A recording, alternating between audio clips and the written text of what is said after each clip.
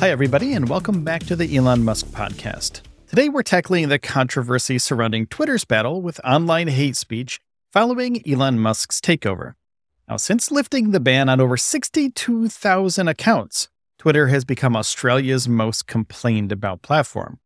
Australia's e-safety commissioner is demanding accountability, resulting in a potential $475,000 daily fine for noncompliance under the nation's Online Safety Act.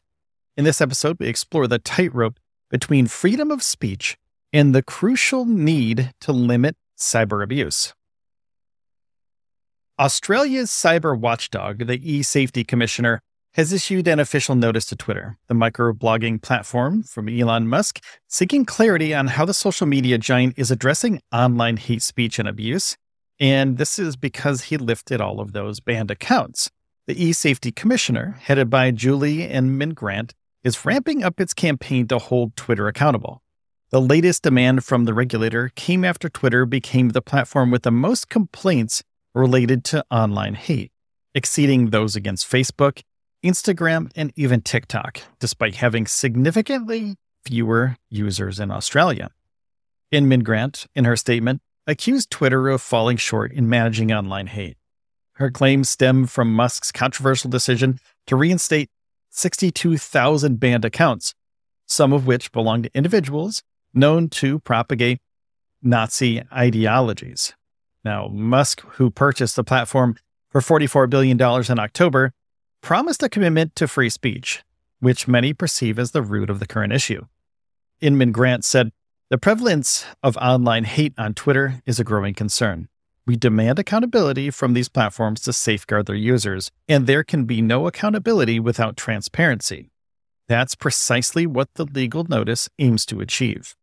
If Twitter fails to respond to the notice within 28 days, it risks a huge fine of 700,000 Australian dollars, that's 480 US dollars, every day." Now, the company has so far declined to comment on the matter, though. The regulator's stern warning coincides with an escalating debate about race as Australia approaches a constitutional referendum later this year. The proposed amendment aims to recognize the rights of Indigenous people.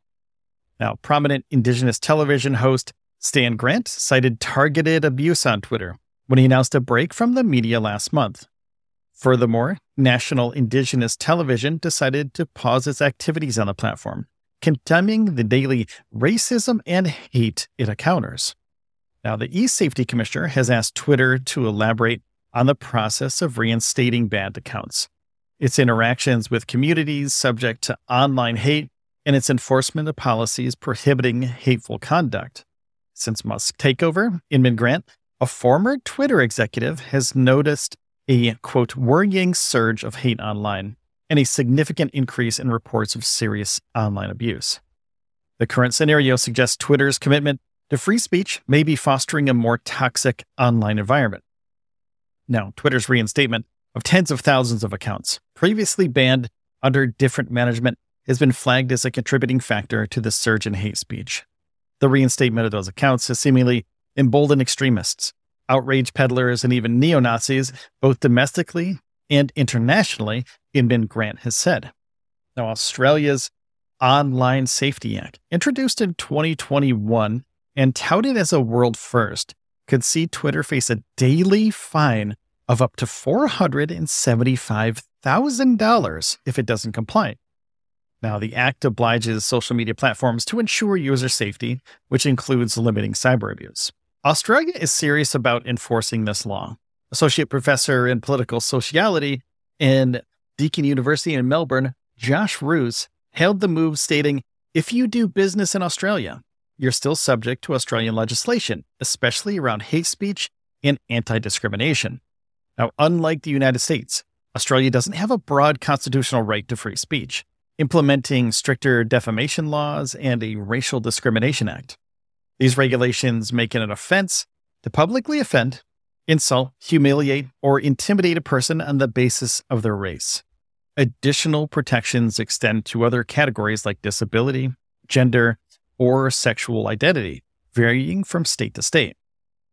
Twitter's current policy could contravene these protections, according to Roos, by allowing language that discriminates against these protected categories. And despite Musk stepping aside as CEO recently, appointing Linda Yaccarino to the role, his past decisions have undeniably shaped the current Twitter landscape. In April, an analysis by Rest of World found that Twitter, under Musk's ownership, complied fully with 83% of governmental requests, compared with 50% previously. Australia has demonstrated its willingness to stand against social media giants before, and in 2021, the government enacted legislation forcing certain social media platforms to pay news organizations for content shared on their sites. Now, this current legal notice is yet another step demonstrating Australia's commitment to holding social media platforms to higher standards of responsibility and accountability. And Twitter is walking on a thin line here.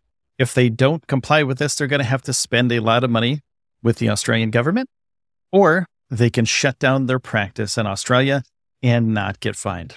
Those are pretty much the only two options. So we'll see what happens. Stay tuned, because we'll have that information for you as soon as we get it. Thank you for listening today. If you have a moment, please hit the follow or subscribe button on whatever podcast platform you're on right now.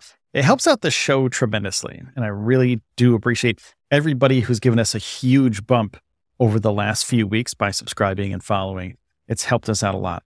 So thank you so much for that. I appreciate you. And also, please take care of yourselves and each other, and I will see you in the next one.